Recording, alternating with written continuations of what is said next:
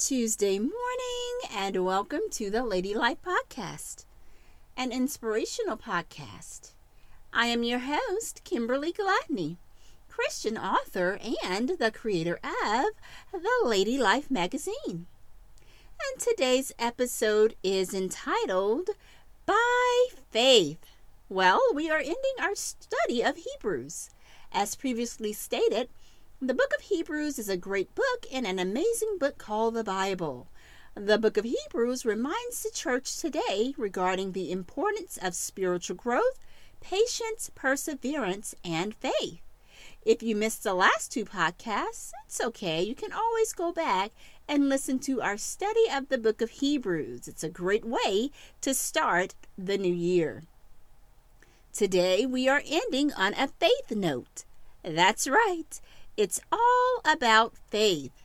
So there is a couple that I love to watch on TV. They begin their faith journey flipping houses, which landed them on a well-known network called HGTV. And today they own their own network called the Magnolia Network. Yep, some of you have already heard and may already know Chip and Joanna Gaines. If you've never read their book, The Magnolia Story, you should definitely consider it. It is a great read, and it tells the story of their lives. It's a journey of faith, and that journey of faith continues for them today. And so in chapter 1, Joanna begins with these few sentences, and I quote, "I have always been one to play it safe. If it were up to me, the less risk involved, the better. But this isn't how the story goes, because I am married to the one, the only, Chip Carter Gaines." And so if any of you have seen Chip, you know Chip is not afraid, to take risk. Yes, Chip walks by faith and not by sight. And so listen, in the final chapter, Joanna ends with this, and I quote, "Don't quit and don't give up. The reward is just around the corner. And in times of doubt or times of joy, listen for that still small voice. Know that God has been there from the beginning, and He will be there until." Yes, it sounds like Joanna learned that faith does involve risk. And by faith, promises are obtained. And so this is a beautiful story of faith, okay? So let's go back to the Bible. Let's get back to the Bible. I call Hebrews chapter 11 the faith chapter. It's like the faith factor. In this chapter, we know that the author wants us to see that it's all about faith. And so in this chapter, the phrase "by faith" is mentioned about 17 times, and the phrase "through faith" about 5 times. So you get it. The author of Hebrews wants us to know that without faith, as it says in verse 6, it is impossible to please God. This chapter presents us with many witnesses that are found in the Bible, and all share stories of faith. Chapter 11 of Hebrews begins with this powerful statement. "Now faith is the substance of things hoped for, the evidence of realities not seen." Key words here are not seen. So faith is believing even when we don't see it. We celebrated our beloved Dr. Martin Luther King Jr. this month. And as he said it, he said it like this regarding faith, and I quote, "Faith is taking the first step even when you don't see the whole staircase." Yeah, think about that. All right, and 2 Corinthians chapter 5, verse 7 says it like this. "For we walk or live by faith and not by sight. For we walk by faith, not by sight, living our lives in a manner consistent with our confident belief in God's promises. And that was the Amplified version, right? That's what makes the Christian successful, right? We don't let those things that are around that we see deter us from our faith, because we walk by faith and not by sight. So based on God's word, we know that faith can still exist in the absence of sight. I can tell you that in my life, the Lord has spoken along the way some instructions to me many times that just do not sound logical to me. I know you've probably been there too. Like, Lord, are you sure? Is this for me? You talking to me? You want me to do this?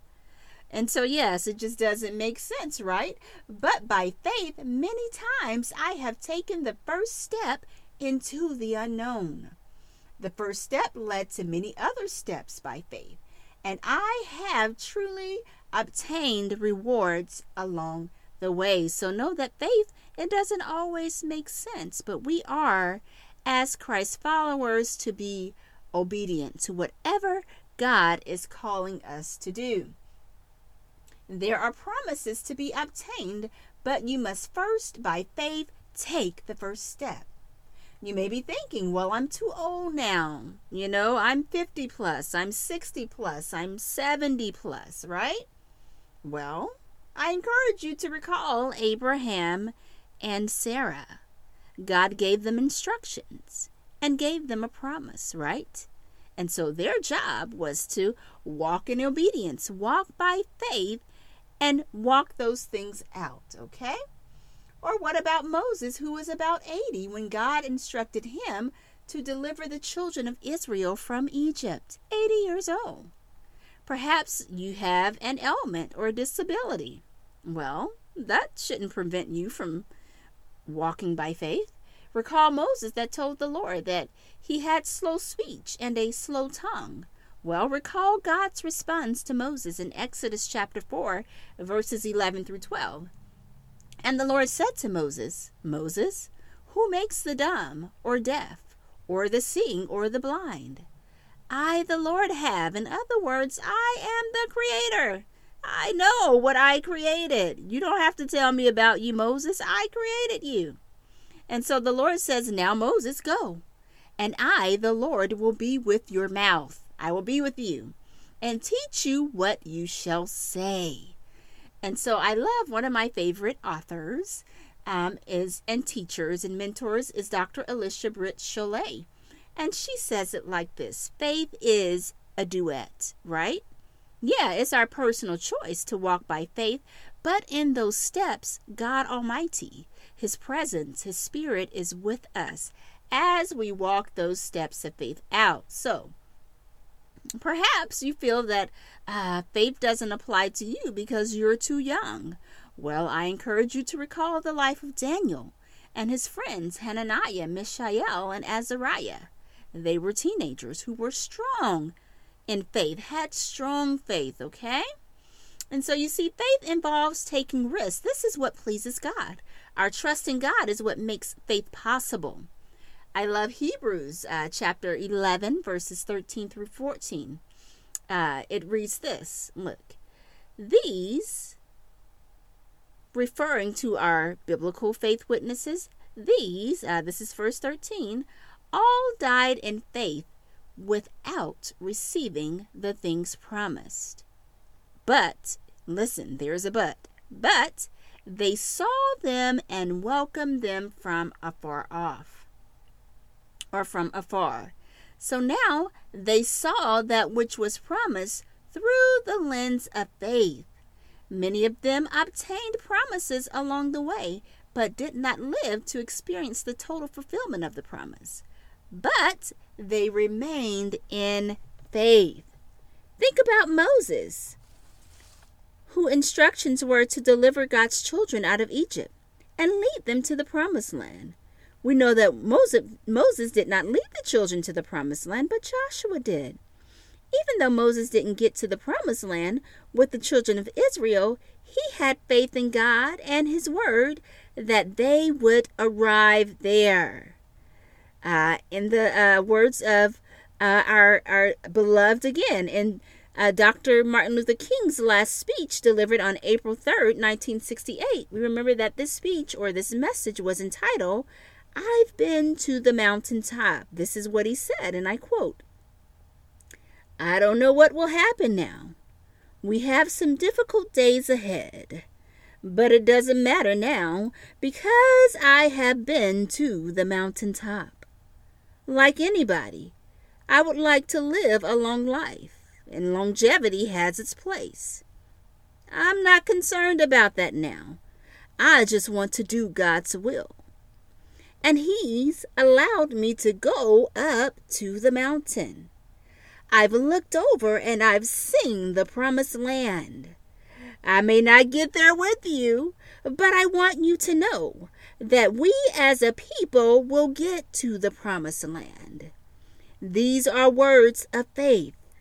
In other words, by faith, Dr. King was saying, by faith, we will get there. I might not see the promise fulfilled. I see it afar. But by faith, we will get there, right? We will get there. So, point to ponder today. By faith, what have you done? Have you done what God has instructed you to do?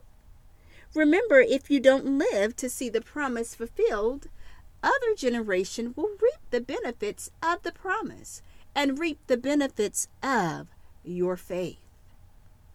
Remember, it's by faith and through faith that we experience abundance in our lives. Our instruction is to be obedient to whatever God calls us to.